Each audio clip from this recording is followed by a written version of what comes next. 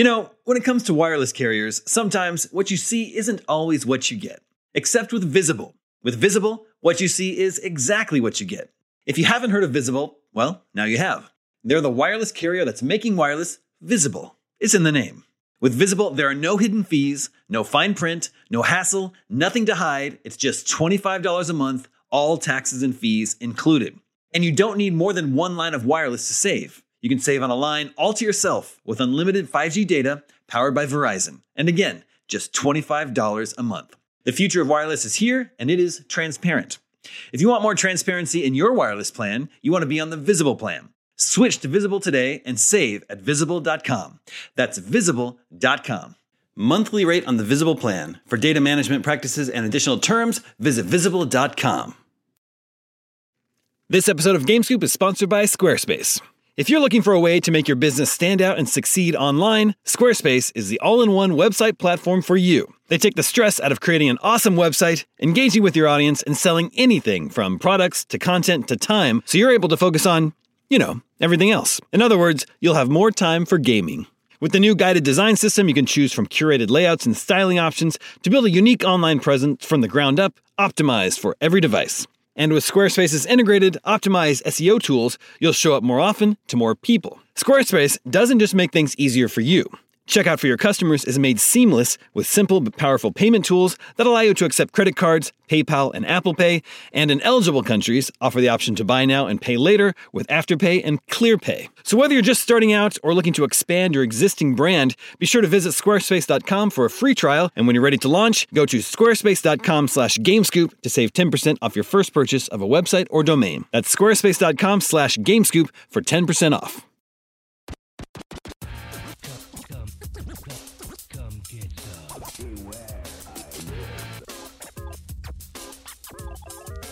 IGN GameScoop.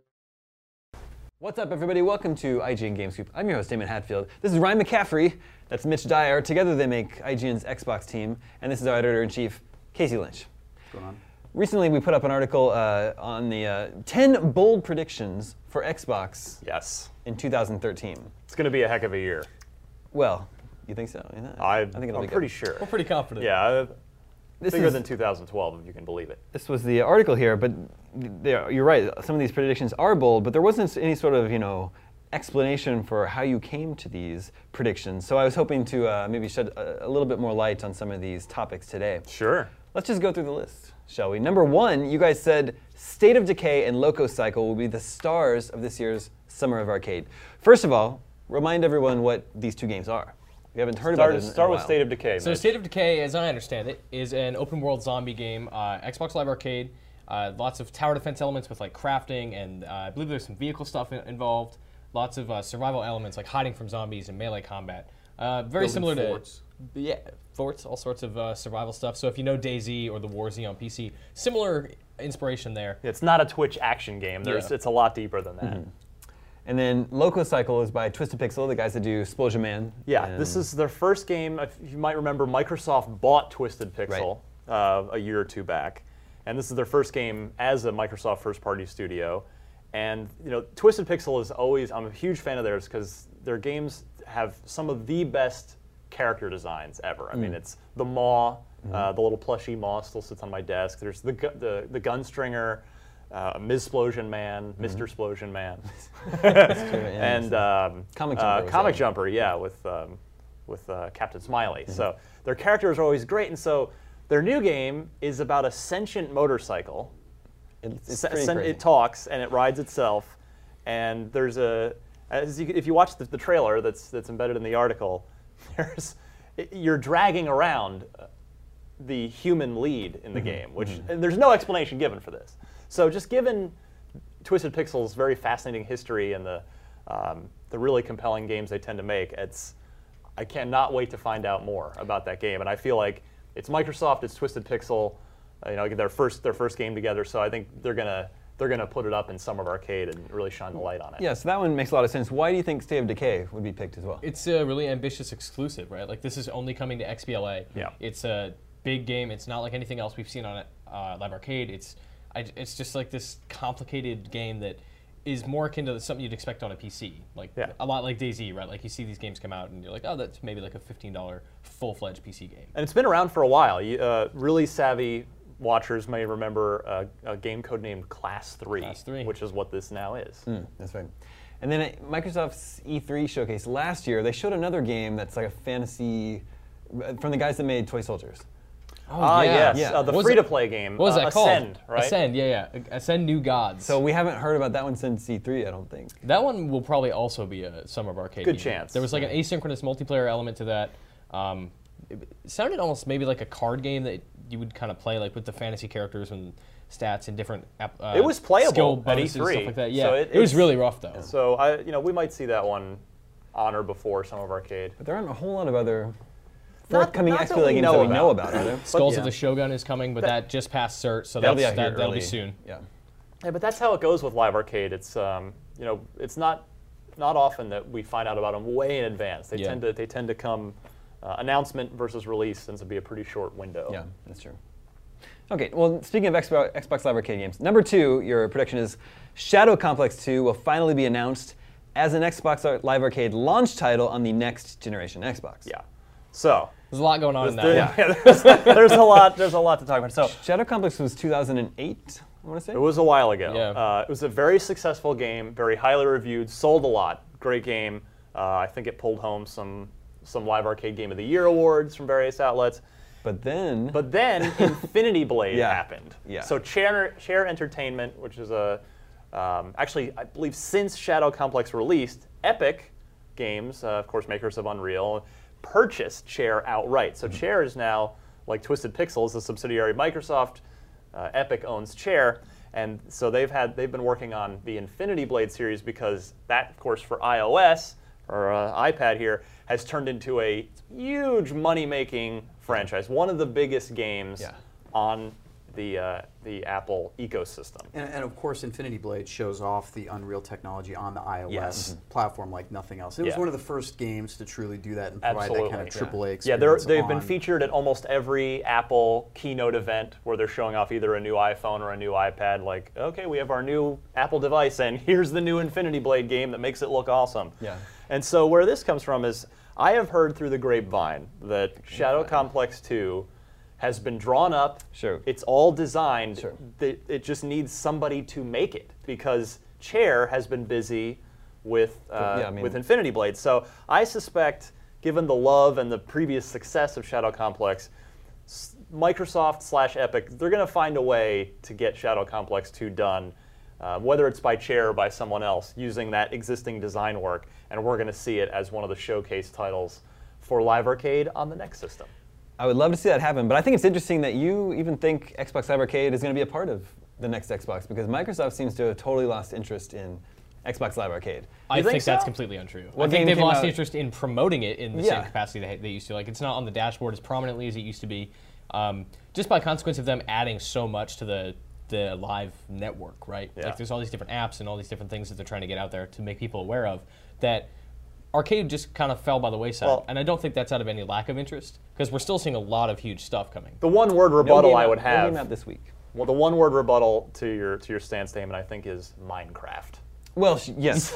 So what I'm Live Arcade is still very much a moneymaker. The point I'm saying is that who knows what the business model will be for the next Xbox. Downloadable games are becoming more and more present. Absolutely. If it used to be there were retail games and then downloadable Xbox Live Right. Arcade games. I think today and going forward that line is Sure. increasingly And come blurred. next gen, right? So Like, it's we're like, probably- what is the point of having a specific Xbox Live Arcade? Maybe it can just be games for Xbox. Right, like games Yeah. on demand and Live Arcade kind of become one thing. Exactly. Well, yeah, I think that what's going to happen is it's just going to sort of be boiled down into the marketplace, and they'll Right. just be Yeah. games. And Yeah. it may not be Some games are smaller than others. XBLA, Yeah. but yeah, and hopefully the good thing that might come from that too is to open up the platform so that more developers can get on it, not have to jump through as many hoops. Well, that and the to price publish.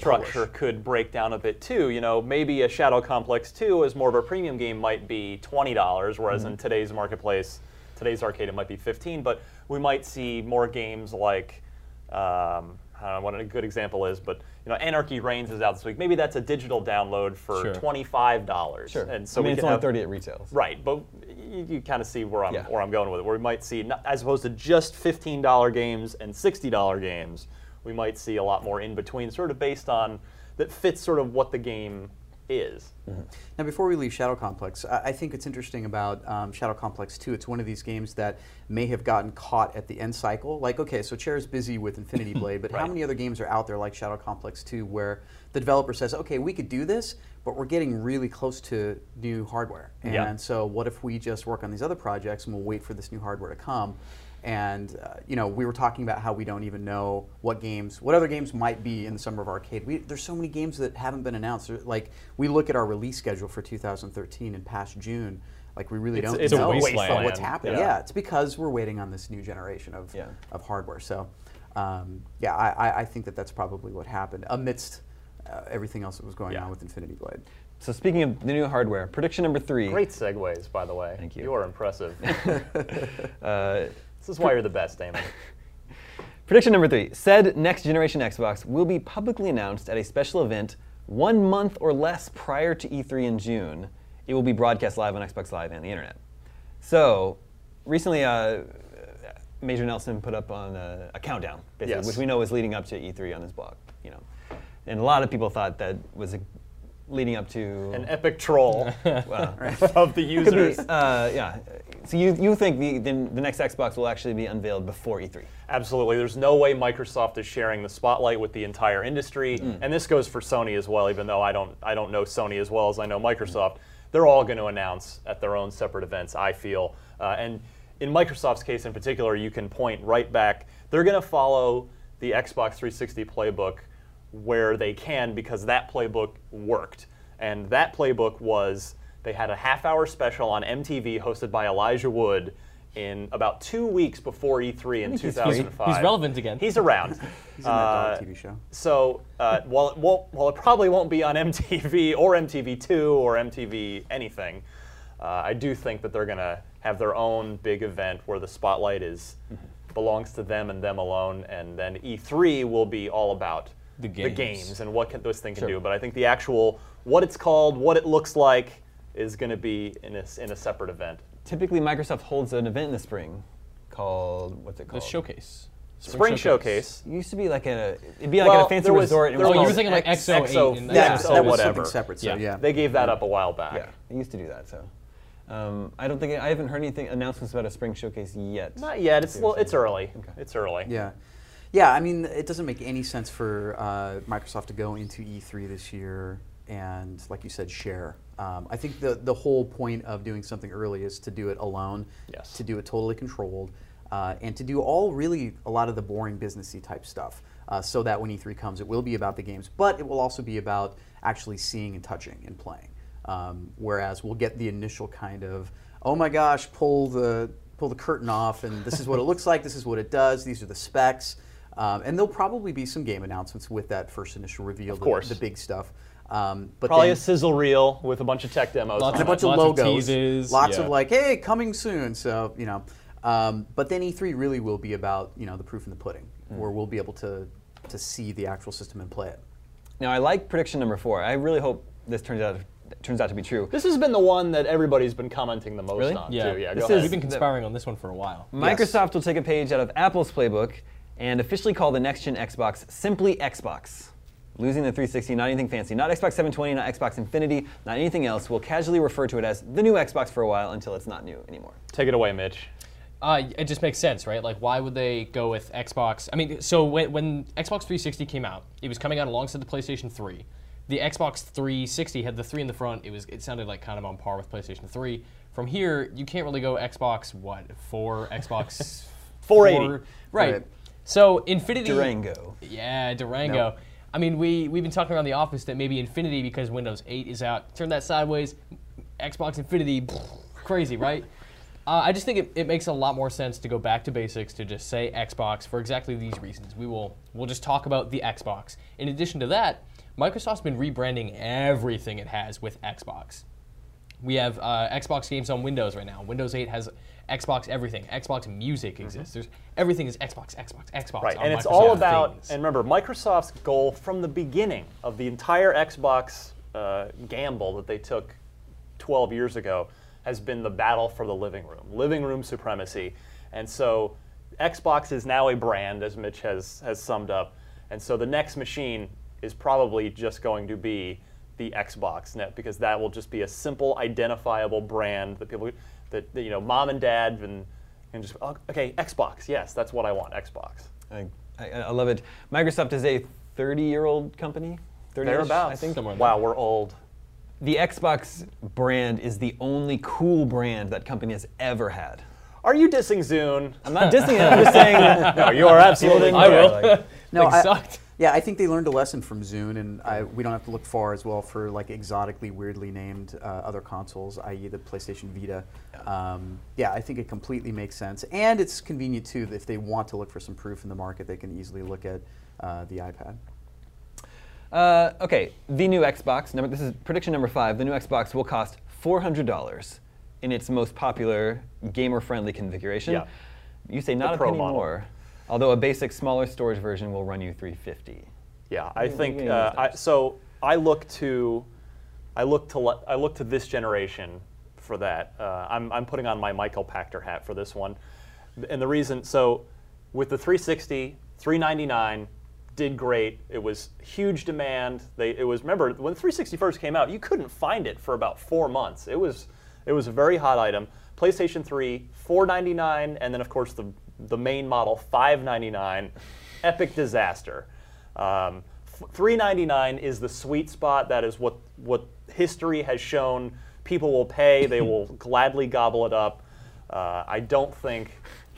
Yeah, delicious yummy. Xbox. I don't think Microsoft will risk going any higher than that. They're gonna again stick to that 360 playbook. What works?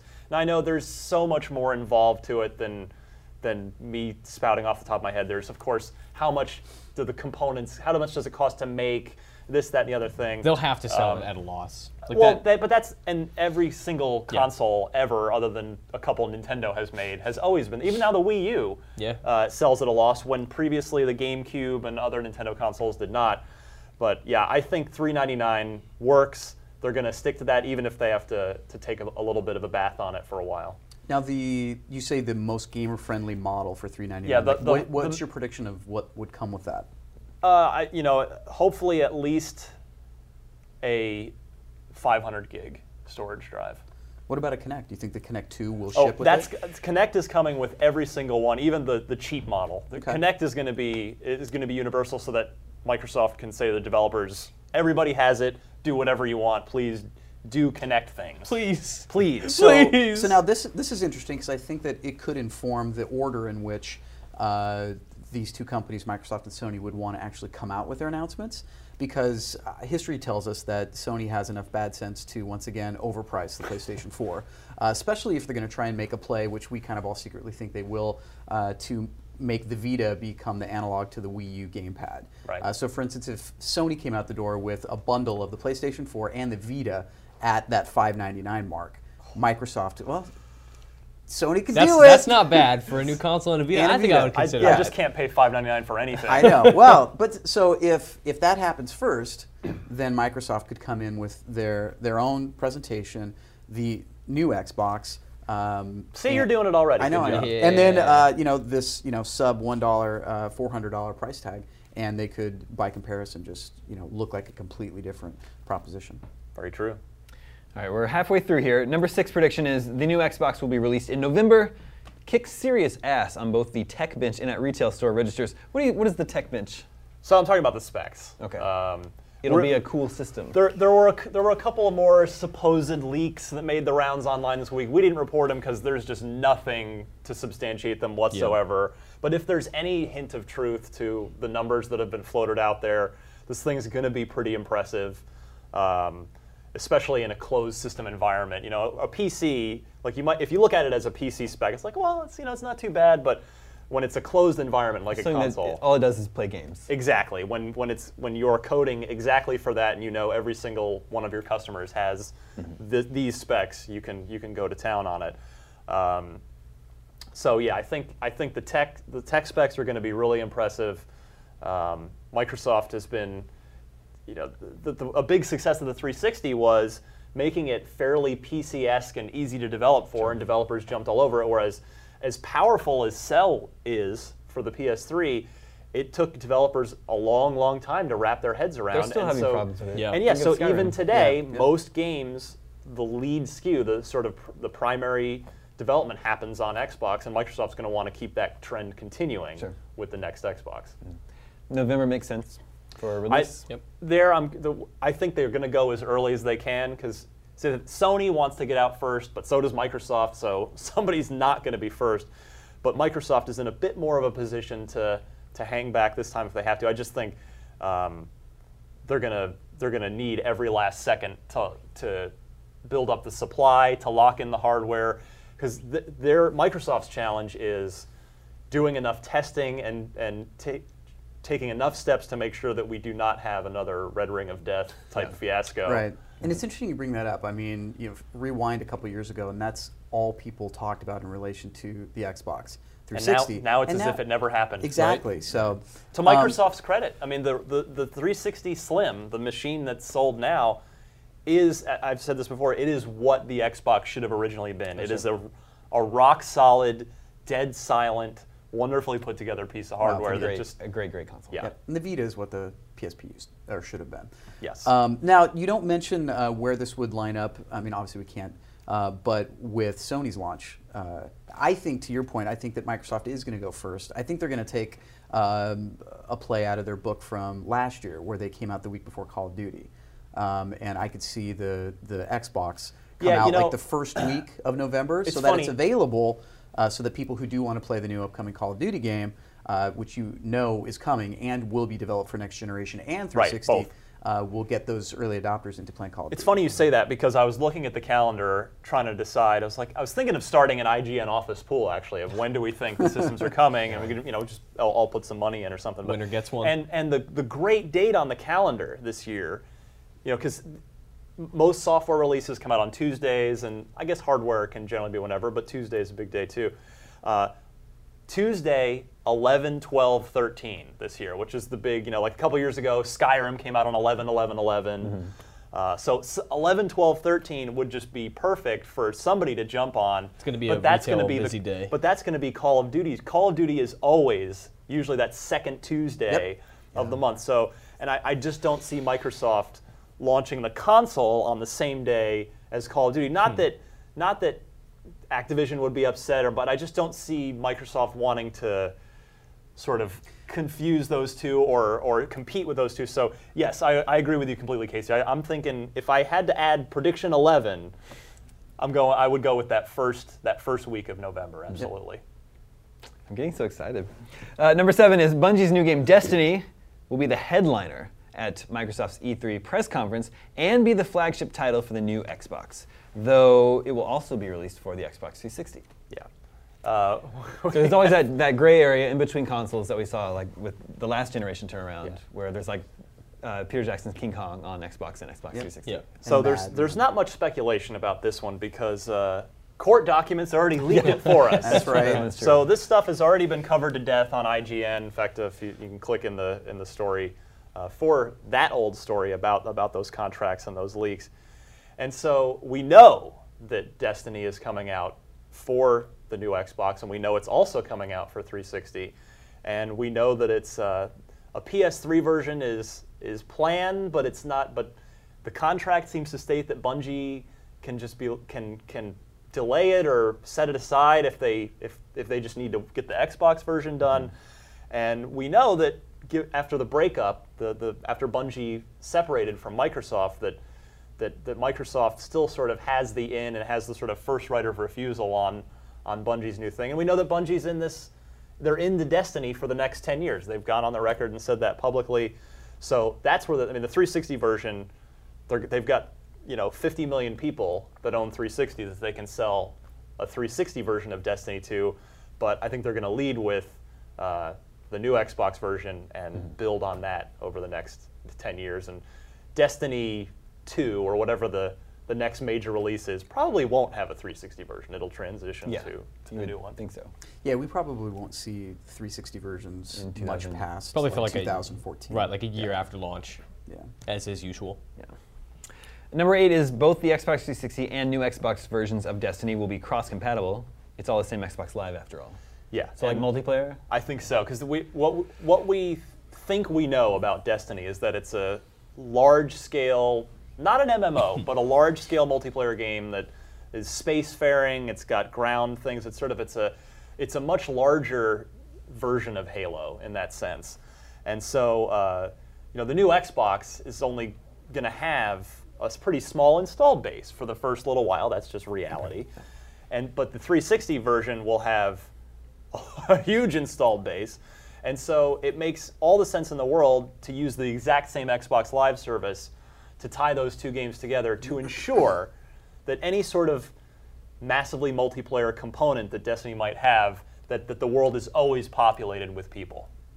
That's where I'm coming from on that one. Yeah, and it says something interesting about the ecosystem of, well, we were just talking about Xbox Live Arcade, but their game service, their Yes. online service. I think we're going to see that across the board. I think the new Call of Duty game will do the same thing, which could possibly imply that the versions between the 360 and the new Xbox aren't going to be too different in the multiplayer. Right. Oh, I department. wholeheartedly So there'll be agree. cross-compatibility. Functionality-wise, I think all of these games that come out on both will have to be nearly Yeah. identical. Right, but Yeah, they exactly. are, I mean, we know marketing people, and they will do something with the new Xbox version to say, play this one, for reasons other than the fact There has that to be it's- some bullet points. they Exclusive can put on DLC.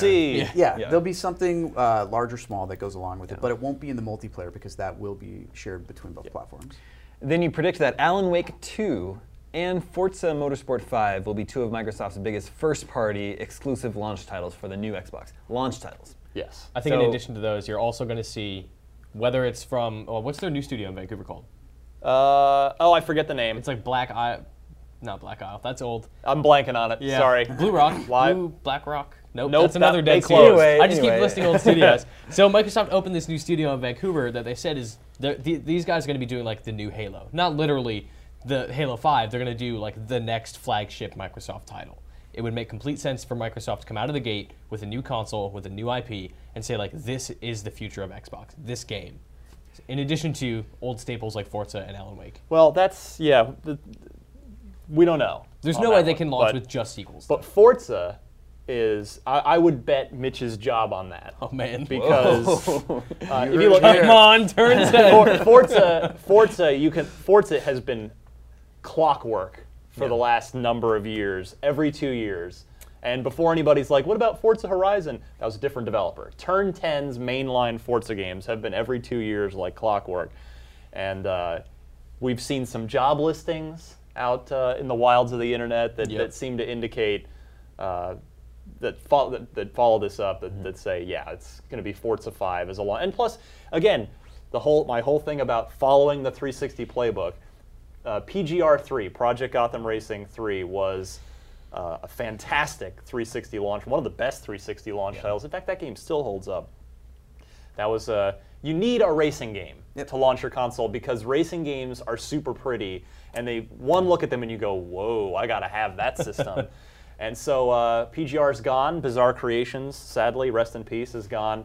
Turn 10 is very much still around, and so is Forza, and I think you're going to see Forza 5 as the showcase, look at me title, visually speaking. The Alan Wake 2, I'm a little bit more skeptical about, although it would be a very pleasant surprise for me. I'm a big Alan Wake fan. So Remedy's been doing a lot of weird stuff. Like they have this, it's not official. Nobody from Remedy has ever said like, "Hey, we own this." But Sam Lake, the writer of Alan Wake, will constantly tweet links to this like blogger blog. Yeah, which is A just blogger blog? There's a been blogger blog. there's Like been a blogger.com blog. viral almost it's not an ARG, but No. it is. It's like a It's just a collection of poetry that is very obviously written by Sam Lake because the author is Samantha, as Alan Wake though. as Samantha, Or, as someone sorry, named yes. Samantha, but is writing about Alan Wake, the person. And it's just this weird, vague collection of poetry. They tweet out all sorts of weird stuff, very related to Alan Wake. Lots of heavy hinting. And on top of that, this is going back a little bit, but it might even be 2 years ago now, maybe a year and a half, 2 years ago. There was a news story that they're working on. Actually, it was when LA Noire came out. That Remedy has their own next-gen facial modeling technique. You remember Right. this story? Vaguely, yeah. That they're working on, that they're going to be showcasing in their next game. And Alan Wake, by the end of the day, ended up doing pretty well on Xbox. Yeah, it was a million And seller. Fans love it. So I think, again, that's another one that it makes a lot of sense for that to be one of the showcase first-party titles on the new Xbox. And finally, Harmonix will have a big new thing for Kinect 2.0 ready to go at the new Xbox's launch. Not a Dance Central? I think something new? Maybe, but the reason I suspect that is a somewhat little-known fact about Dance Central 3, as fun as it is, it actually wasn't really developed by Harmonix. They outsourced it to... Was it Backbone? Correct. Oh, Who well, they is, used to do. Yeah, now they're gone. Yeah, so Harmonix oversaw the construction of Dance Central 3, but they didn't actually do the legwork. That was done by Backbone. Harmonix has been very quietly toiling away on some new project since Dance Central 2 shipped. Yeah. And so they are clearly gearing up for the next generation Xbox. The timing all works out, and they were the killer app. Dance Central was the killer app for Kinect 1, and they've been, they clearly have a very positive relationship with Microsoft, even going back to Rock Band. So they are at the forefront of Kinect development, and I think they're gonna be the first out of the gate with something really cool for Kinect 2. Yeah, and we've been seeing job listings from them for a while that talk about motion games and talk about they're hiring a combat designer for something, hopefully like a kung fu game, because that'd be awesome. That just popped into my head. Rock Made and me roll very kung fu, happy. Oh man, that'd be Be careful awesome. what you ask for. There was like a motion kung fu game for PlayStation. Yeah, and it was PSN. awful. The one that like took your photo with the Yes. PlayStation And Eye. then you did all your Ugh. moves and Ugh, don't do that. Yeah. Don't do that. lots of interesting stuff here. Lots of good stuff to think about here. It's gonna be an awesome year. This year, for real, I mean, you're already Real. watching IGN. It's going to be the most fun year to follow video games and to follow Xbox since 2005, 2006, which is coincidentally So- the last time we did So this. console launch years are just fun Yeah, years. it really is. And yeah, there's so many cool things to look forward to. Even getting back to the first prediction with Summer of Arcade and Sure. State of Decay and Loco Cycle. Before we even get to the awesome run up to the new consoles, we've got the first half of the year packed with Great games. some of the best Great. games of the entire generation. GTA 5, Gears of War BioShock, Judgment. Gears, et cetera, et cetera. So this is going to be the most fun year we've had in a long, long time. The other thing that we're not even touching on is, other than Harmonix and some of the few games we mentioned, is what are the big third-party developers going to do, and what do they have up their sleeves? And we just don't know. I mean, we already said the second half of this year is just a big question mark. Sure. It's going to be so cool to see. Are we going to get a new Fight Night game? Are we going to get I mean, there's so many directions. Where's that Rainbow we Six? could go. Where's Yeah, Prince of Persia? Well, for sure. But what about things that we haven't even heard about yet? Oh yeah, I mean, all the new toys. Watch Dogs is just the first glimpse of what the next generation has in store. 1313. Yeah, exactly. Well, we can definitely count. We got Battlefield 4. Yep. We've got Oh, man, Modern I forgot Call that of was Duty, even a Modern thing. Warfare For 4. sure. Those are Absolutely. both speaking to your point, Casey, about multi-SKU 360 and new Xbox versions. I would bet Mitch's job Absolutely. on Oh, both yeah. of those happening. Come on, sure. guys. Help me out. You're going to be okay. You're Don't worry. fine. You're fine. We know what we're doing. Send resumes for Mitch's job to jobs@ign.com. Thanks a lot, gentlemen. GameScoop will return after these messages. Stay tuned.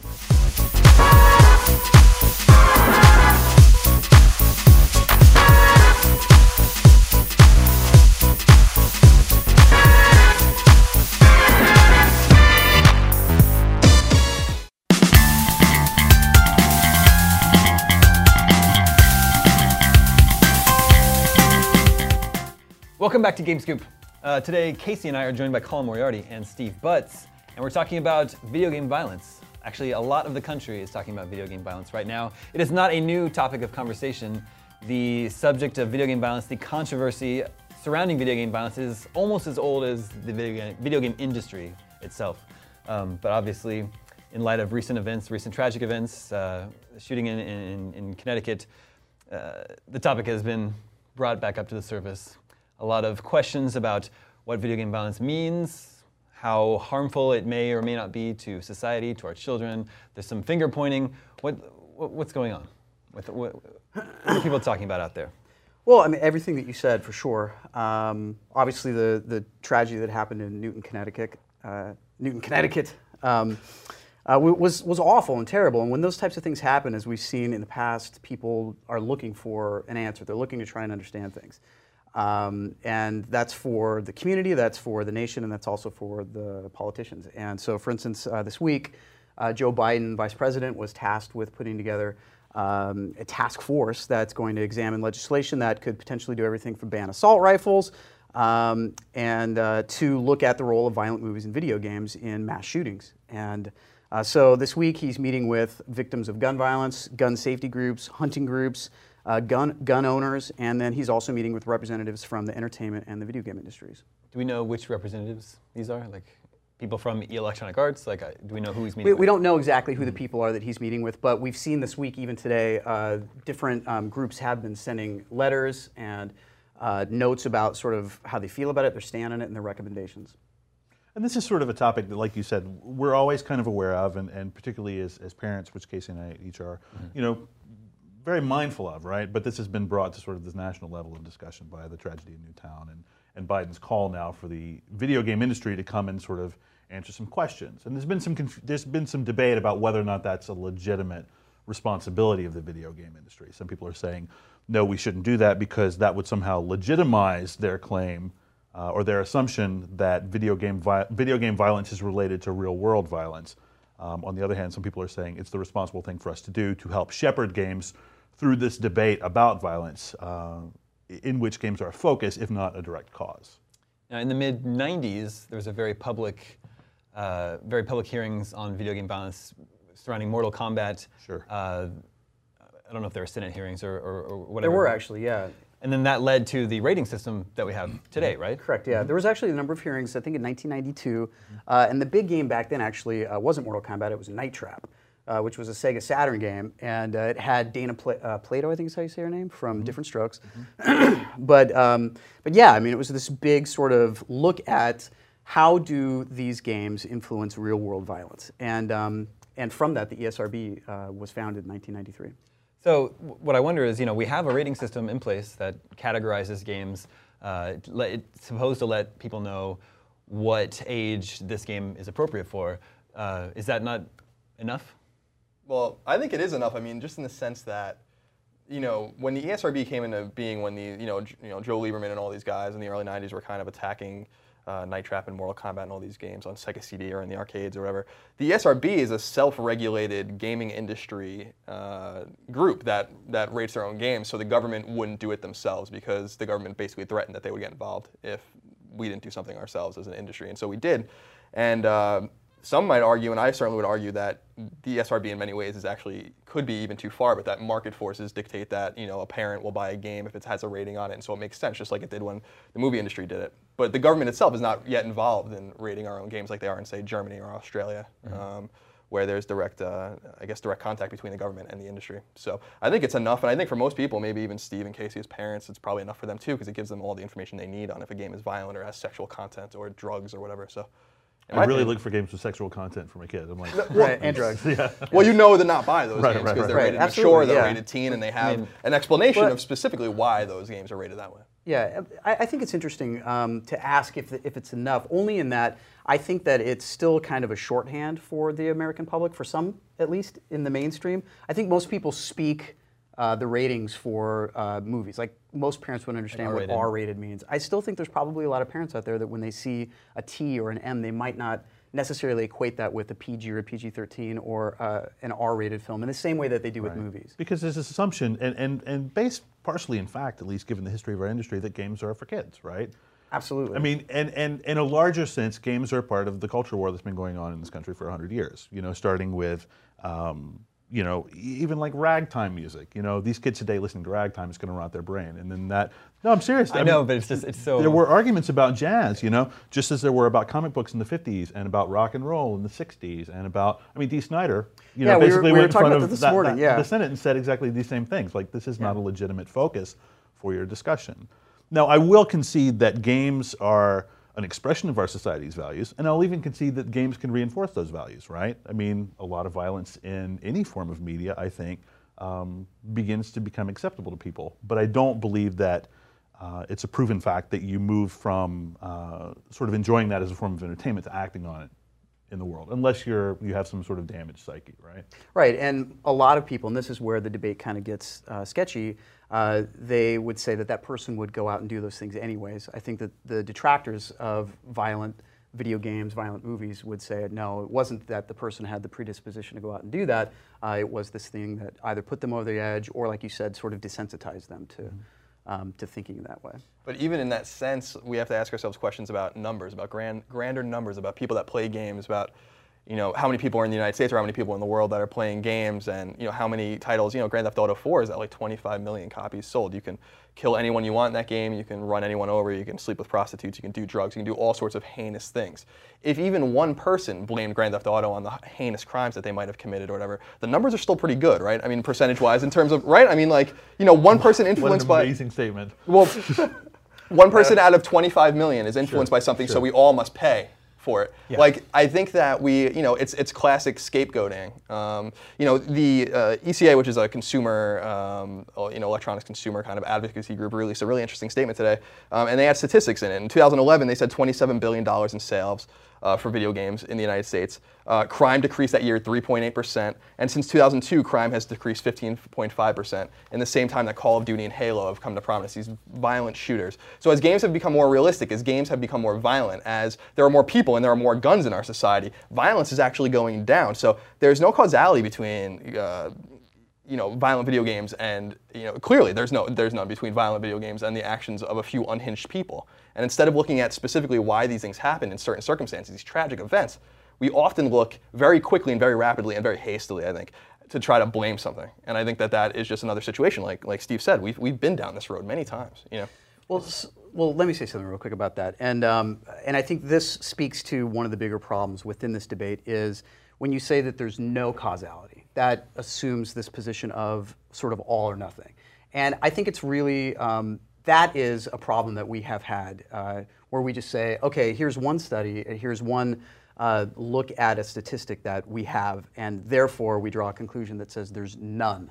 Like it's either all or nothing. And I don't think that that's necessarily the case. And I think that we're very quick as an industry to just say, oh, okay, well, this one thing says that it's not that it's not contributing to the problem. And I don't know if that it works that way. I think that there's more room for us to discuss these things. Well, I mean, more importantly, it's impossible to isolate gaming as a single factor in it, right? Like there are thousands of causes for crime, of which games could be one. It would be impossible to say games have a direct link to it, though, when there's so many other things to consider.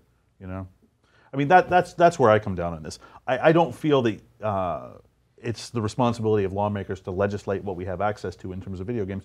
But as a parent, I have some rules. Like I have some guidelines that I follow, even in my own life. I mean, there's certain things that I feel like I don't enjoy, right? I don't like games where you kill cops, for instance. But that's a personal choice. I would never force that on somebody else. But I do sympathize with people who look at something like Grand Theft Auto and say, here's a game where you're portrayed as the criminal, and the whole focus of the game is to engage in criminal acts, and they're worried by that. And I feel like we have to acknowledge that and have to explain the context of that to them. And I don't feel like we do it if we're opting out of the debate, right? Yeah, and that's really part of what kind of caused us to want to do this specific topic today on GameScoop, but then also, like, for instance, last night I posted a response on Gamasutra, which is a video game website dedicated to covering more of like the business side of things. Their editor-in-chief, Chris Graff, posted a story that basically said, hey, we shouldn't be involved in these conversations. We should pull out. We should not talk with Joe Biden. And I feel like that's wrong. I feel like that we need to have engagement, and we need to talk about these things. And so, Casey, what do you do to fill the gap between the assumption that games that promote violence as a cool lifestyle lead to acting out on that violence, right? Like kids see violence as cool, kids want to be cool, so kids decide being violent is cool. This is how you think some people think? Yeah, like, I mean, who just to play devil's advocate, Okay. right? I mean, this is the assumption, right, that games are for kids. Well, let's take this for a beginning. Games can create an impression on impressionable minds, right? I think we all accept that. We also all accept that kids are they impressionable. can. They don't always, and they don't don't always, never. But that is a real Sure. component of Absolutely. what gaming is, right? So if kids are impressionable, then it makes sense that games can affect kids, Right. right? Right. So, but what we then need to do is identify what we're really talking about. And I did that in an editorial that I posted yesterday as well.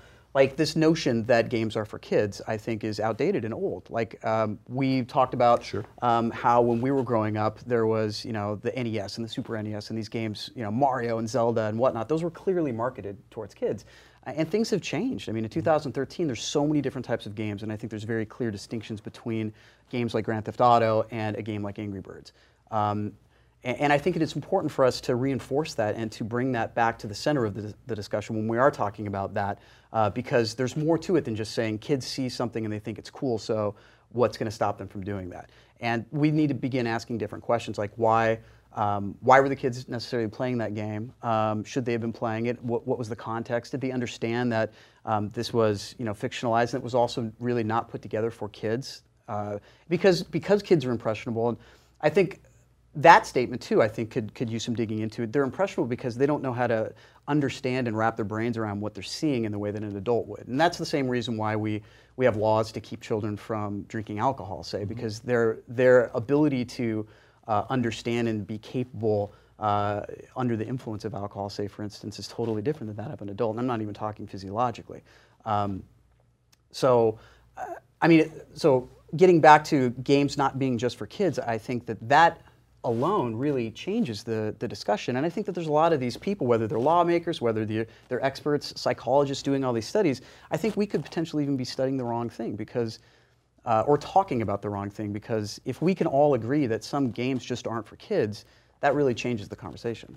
Yeah, I mean, I agree in the sense, like, when you put your piece up, we were talking over text message back and forth last night, and I said that the piece resonated with me in a sense, not because I agreed with all the content, but because I agreed with the fact that we must be part of the conversation in the sense that, it's not like a big kid table kind of argument where it's like, well, the government hasn't finally acknowledged us, and so we need to go to the Capitol and talk about it. It's like, no, it's anyone who follows politics and understands politics knows how bad the optics of something like that are if you say no. You must go, and you must show up and acknowledge your invitation from the vice president and talk about things. But at the same time, to me, you go and you listen to all sides, but you also say, we can't, as a group, accept responsibility for what people do when they play our games because, like you said, the Grand Theft Auto example is like a great, like a funny example, whatever, but it's true. If 25 million people play Grand Theft Auto 4 and one person says, this game made me want to kill someone, we don't look at the game, we look at that person. And we say, why did this person interpret this game different than 24.9 million other people that played the game? Maybe it's not the game, maybe it's the person. I mean, Adam Lanza is a great example. That that guy, the guy in Connecticut, he's a monster. I mean, what he did is tragic. But let's look at, instead of looking at video games, let's look at the fact that he had mental problems. He was diagnosed with Asperger's. His mother knew that. His mother taught him how to shoot guns at gun ranges. He knew that there were 12 guns in the house that weren't properly locked away. I mean, there are a lot of reasons why he got access to the guns and why he used them in the way he did.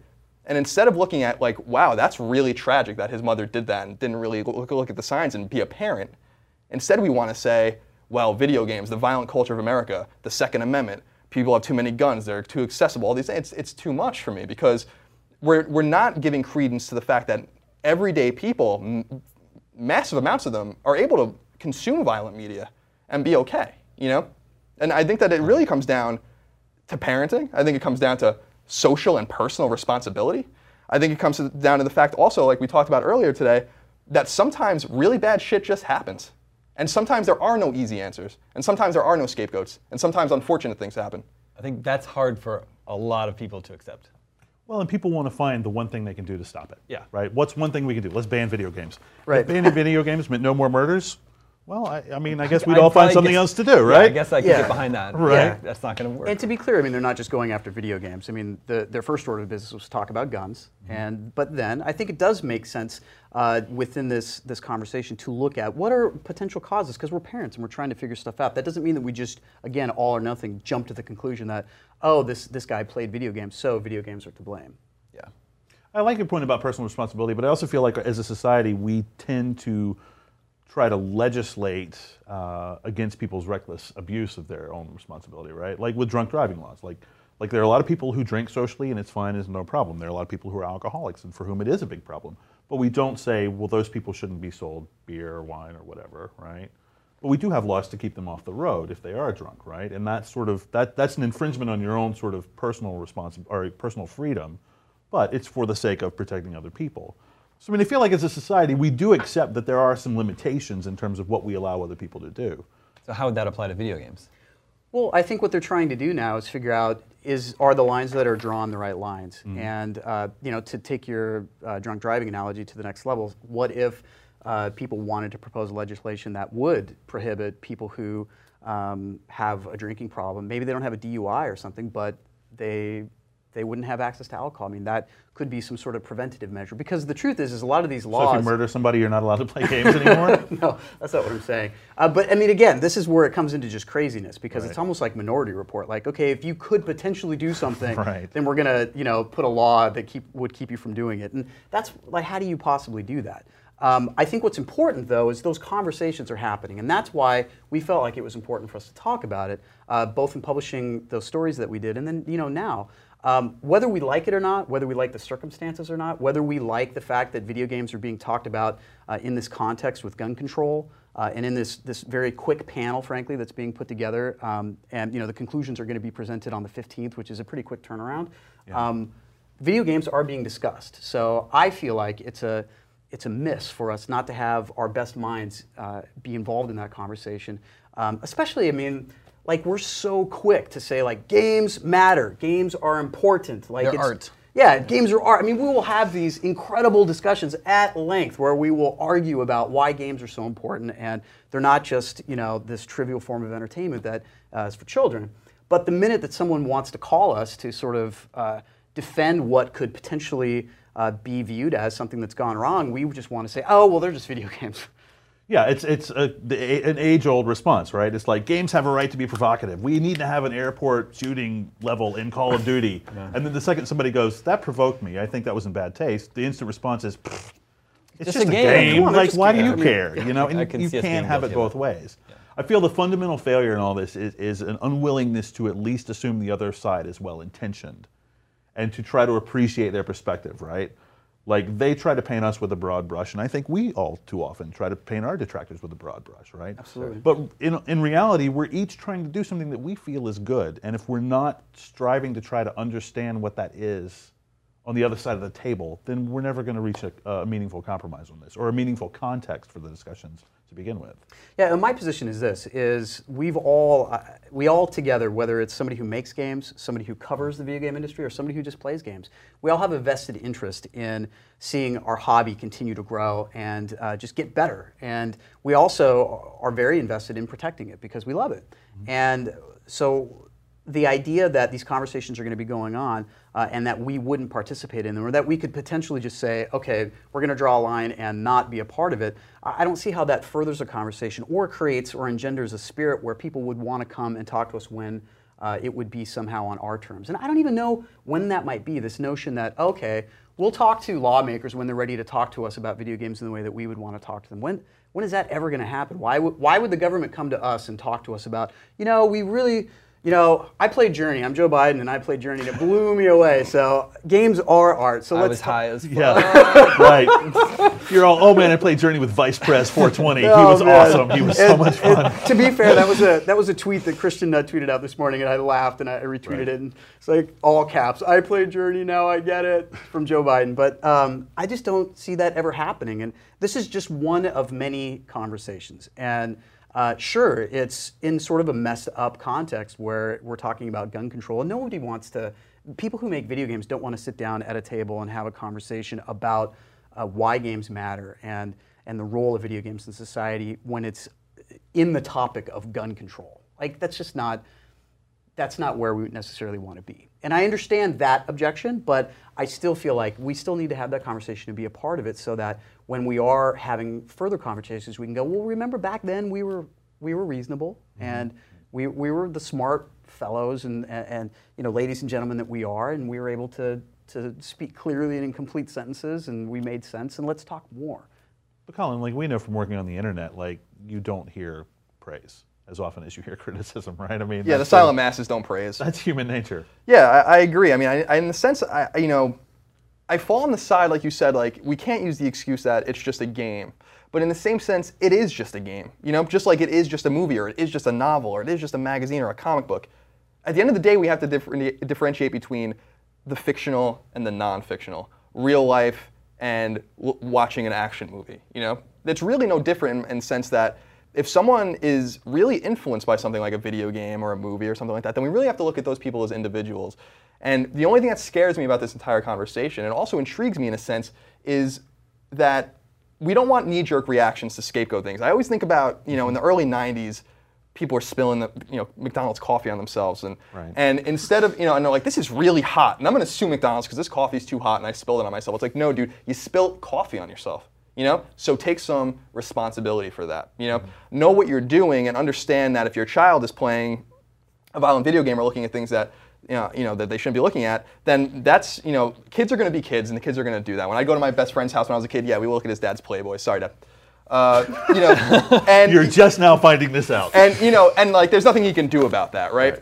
But at the same time, so I mean, personal responsibility, I totally get goes only so far in terms of, especially children that are still growing, they're still learning, they're still trying to understand the world around them. They don't really understand things as an adult does, and I think we understand that only when we're adults.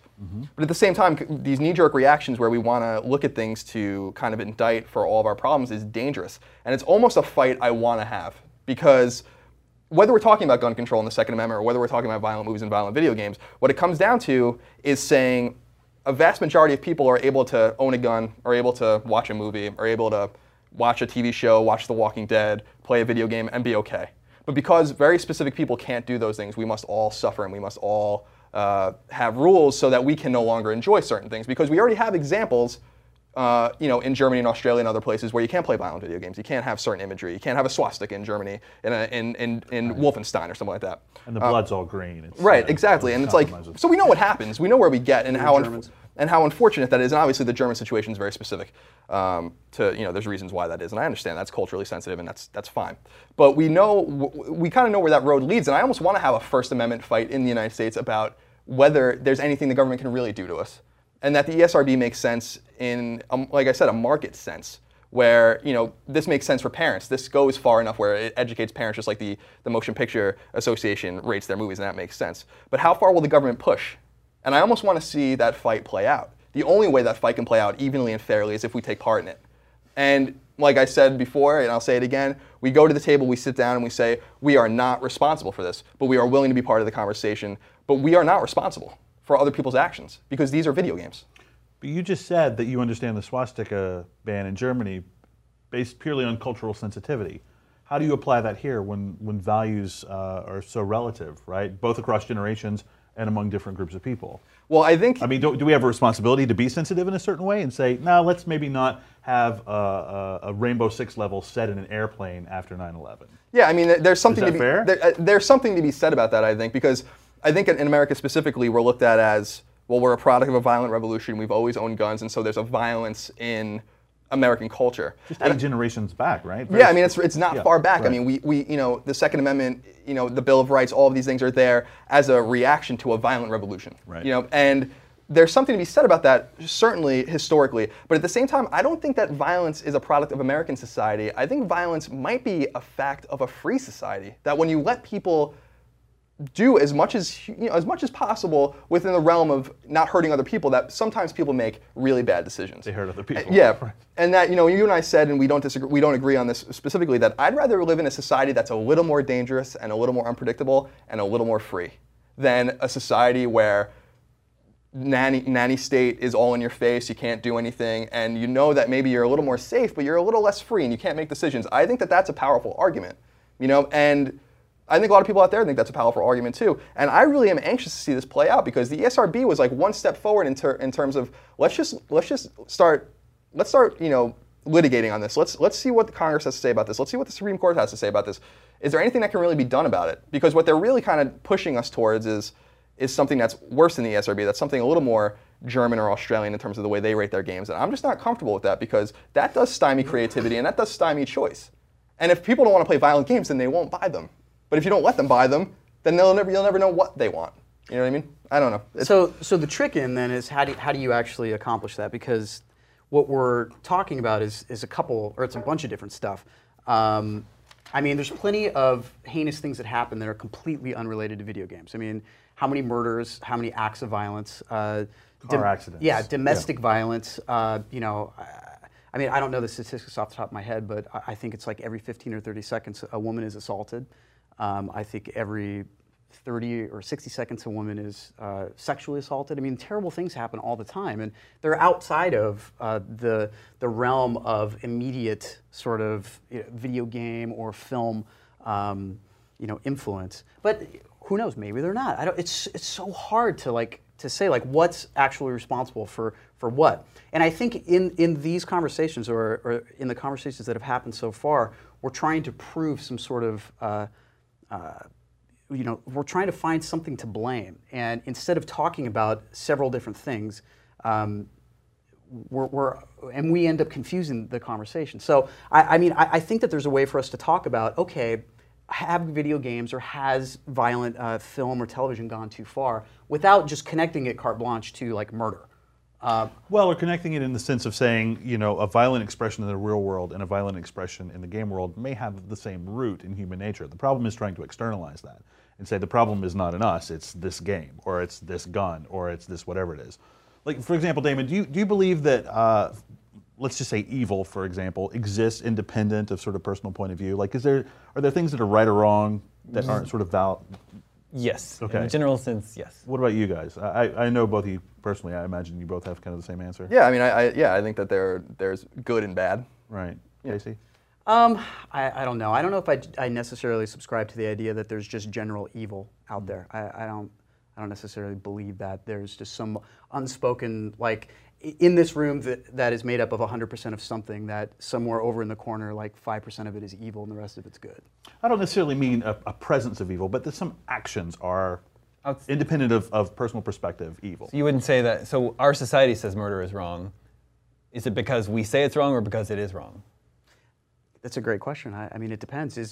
What about the death penalty? I mean, that's murder. So absolutely. Yeah. So and that's the objection that some people have to. Yeah, is and you it's shouldn't repay murder with murder. It's so subjective. Right? Absolutely. Yeah. But I think the fundamental thing for me is like. But so to answer your question, I do think that some things are fundamentally evil. Like rape is obviously evil. Right. Child abuse. I mean, there's tons of things like that. Yeah. But I don't necessarily think that they're evil as much as sort of anyways. Well, maybe the connection then isn't that video games cause real world violence, but it's that video game violence and real world violence may spring from a similar source, right?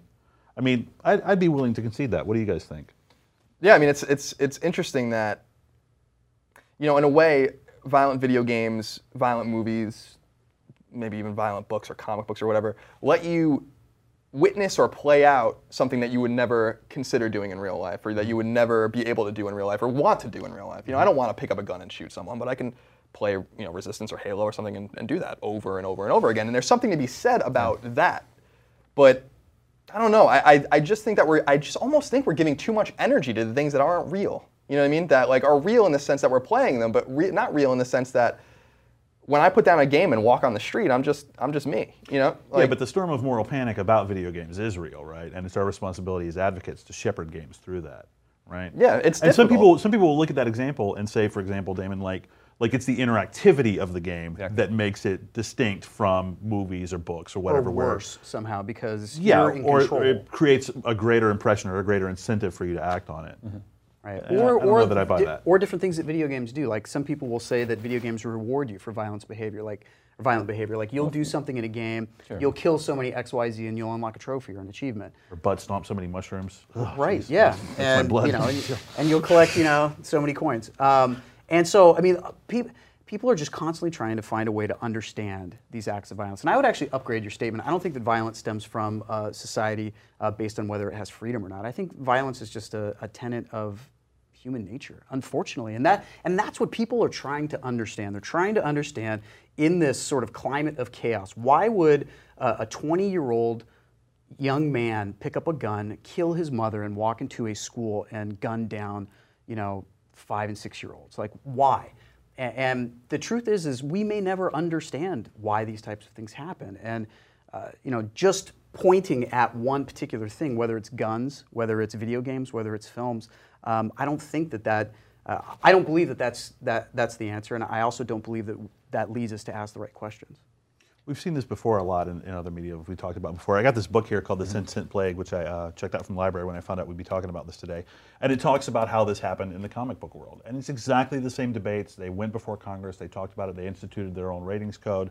And I just feel like it's, there's nothing new under the sun, right? Like this happens all the time. And maybe part of this is just the growing pains of this young medium. I mean, video games haven't been around that long, and it's going through the same thing that lots of new music go through, any other big art form.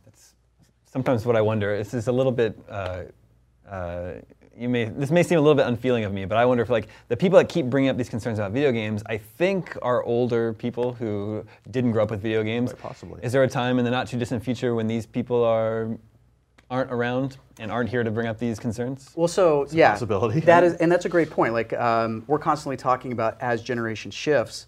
I mean, the paradigm of video games to our generation is completely different to that of our parents, and then to people even older.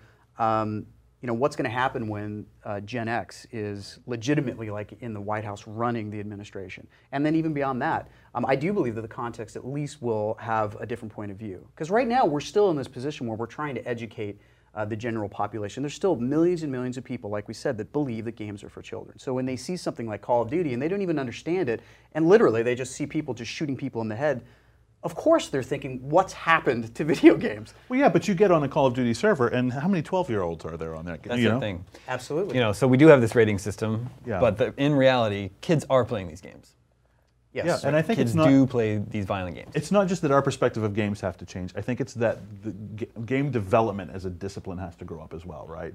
Because right now it is very much focused on the adolescent power fantasy, right? I mean, if you do accept that games were originally targeted at kids, it gave kids what they want, right? Which is a sense of power, a sense of control, and being able to beat somebody. And our That's it for me. I just want to say, I always think back to Legend of Zelda, and it just gave me a chance to like explore and go out and have adventure, which I think is a little bit more innocent than like getting power and wanting to beat Sure. people. Exploration is definitely the other half of the coin, right? But most games are very conflict-oriented, and the easiest kind of conflict to design in terms of game mechanics is I have an avatar and you have an avatar, and I'm trying to destroy yours, right? And so by its very nature, like that concept is violent, right? I'm trying to deny your right to exist in whatever game space we're in, right? I feel there's so many other game types to be had out there. From Legend of Zelda to something like Journey. That to me seems to be something we need more of, right? I mean, you look at the vast number of shooters out there, it just seems to be kind of an easy avenue for game developers. Don't you think? Yeah, I mean, I think Justin Davis, our mobile editor, was just a couple weeks ago talking about like it's hard to find a game where conflict isn't at the center, regardless of if it's violent or not. Because even in Zelda, you're fighting monsters, and Mario, you're fighting Goombas and turtles and all these things. And in Call of Duty, you're a soldier and you're killing your foes in a very realistic way. But yeah, I think that this might force us to spread our wings and find new ways to play. But at the same time, we shouldn't abandon the old things that we like to do, because frankly, conflict has been at the center of gaming since it spawned. Even Pong is a one-on-one game where you're trying to beat someone, right? So I mean, it goes way back to the very beginning, and I think that that's just because even an ancient game like chess, is a one-on-one battle to beat your opponent or whatever. It's just that's gaming in a sense. I don't think the answer, though, is to just say, okay, in 2012 there were 40 shooters that came out. In 2013, let's make sure that there's only 20. I do appreciate people who do have the perspective that says we're not opposed to more research, we're not opposed to more conversation. I think that that's where organizations like the NRA fall short.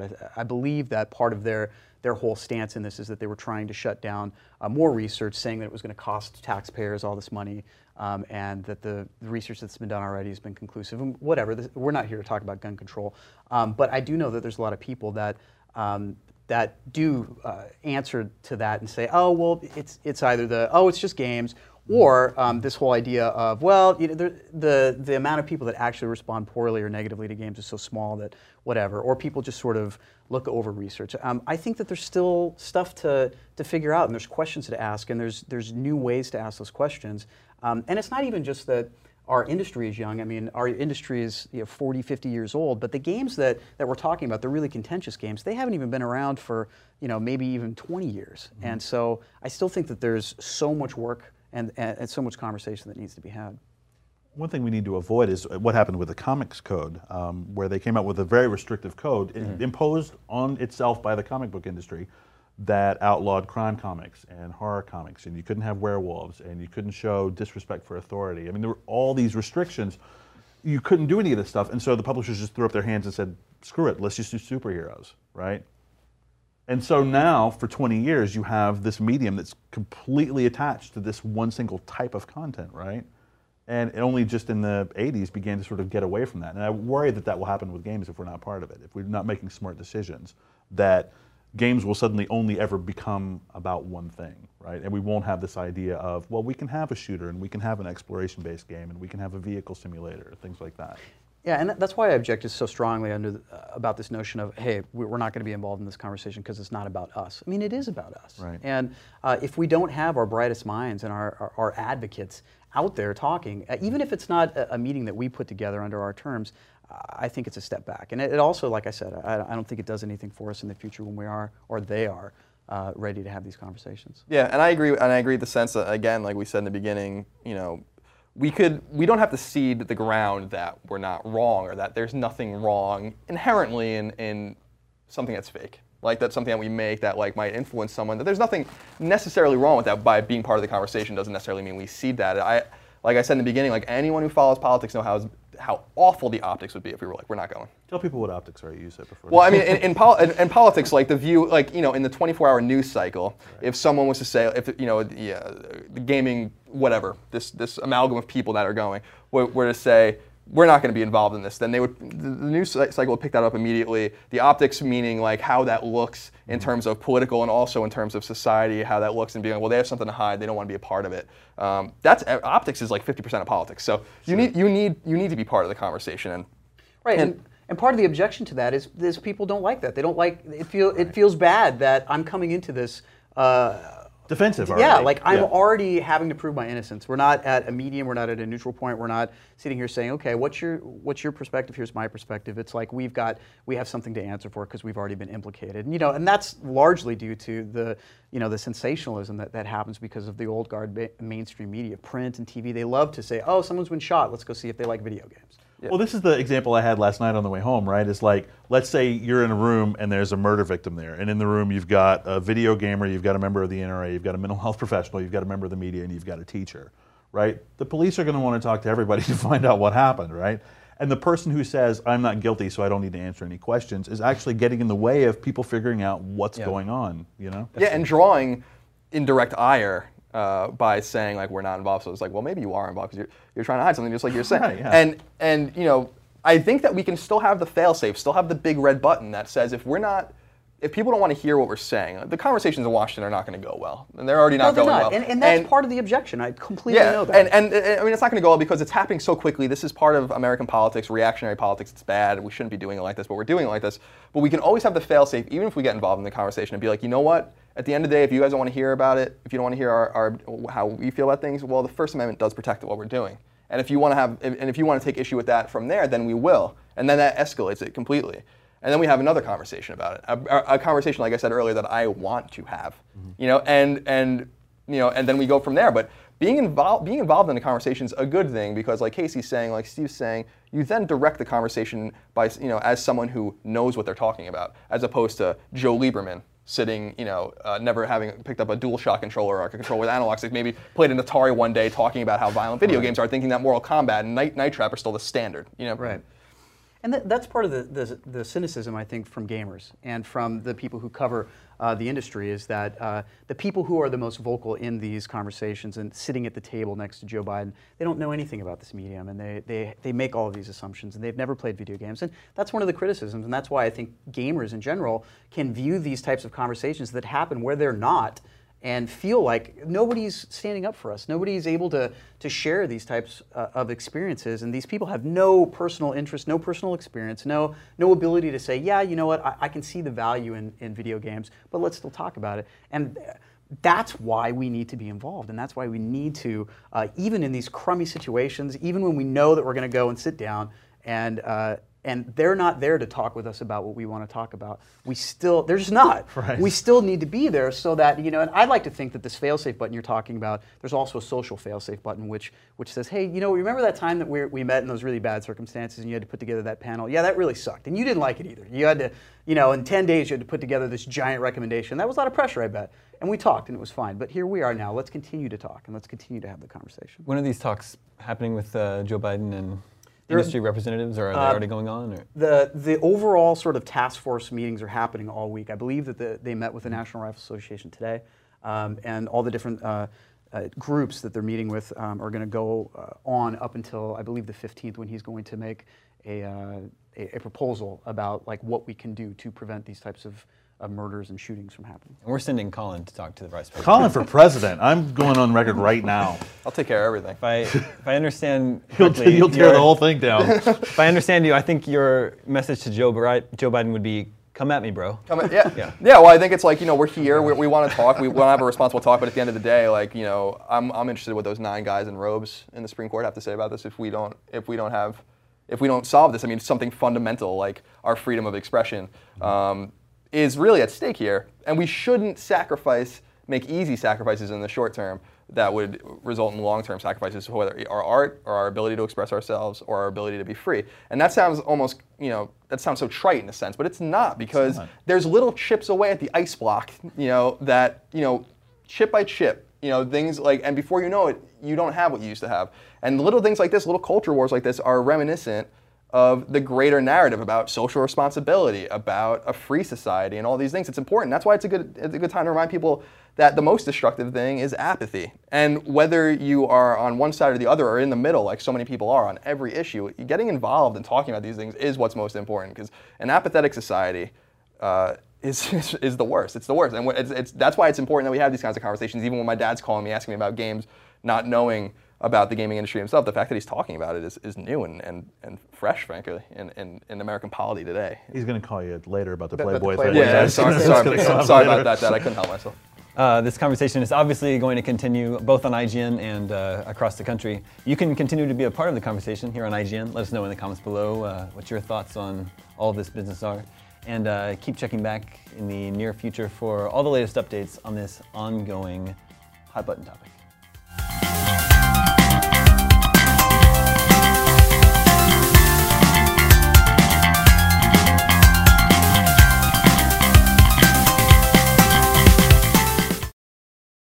Hey there, this is Justin Bartha. I made a funny new podcast, King of the Egg Cream. It has the greatest cast in the history of podcasts with actors like Louis Black. I'm torn by my feelings for 2 women. Bobby Cannavale. You can eat it, or if someone hits you, you can put it on your cut. Melanie Linsky. I wonder what these marvelous things are that look just like boiled chicken feet. Jason Ritter. I can break things and pick locks and kill people. Michael Stuhlbarg. The whole point is to inspire people that they should make themselves better. Ari Grainer. No, don't whet its appetite. What are you, an idiot? Me, Justin Bartha. That's not just any egg cream, that's a Lemke's special. And all narrated by the hilarious Richard Kind. This is the story of Harry Dalowitz and how he rose from nothing to become New York's King of the Egg Cream.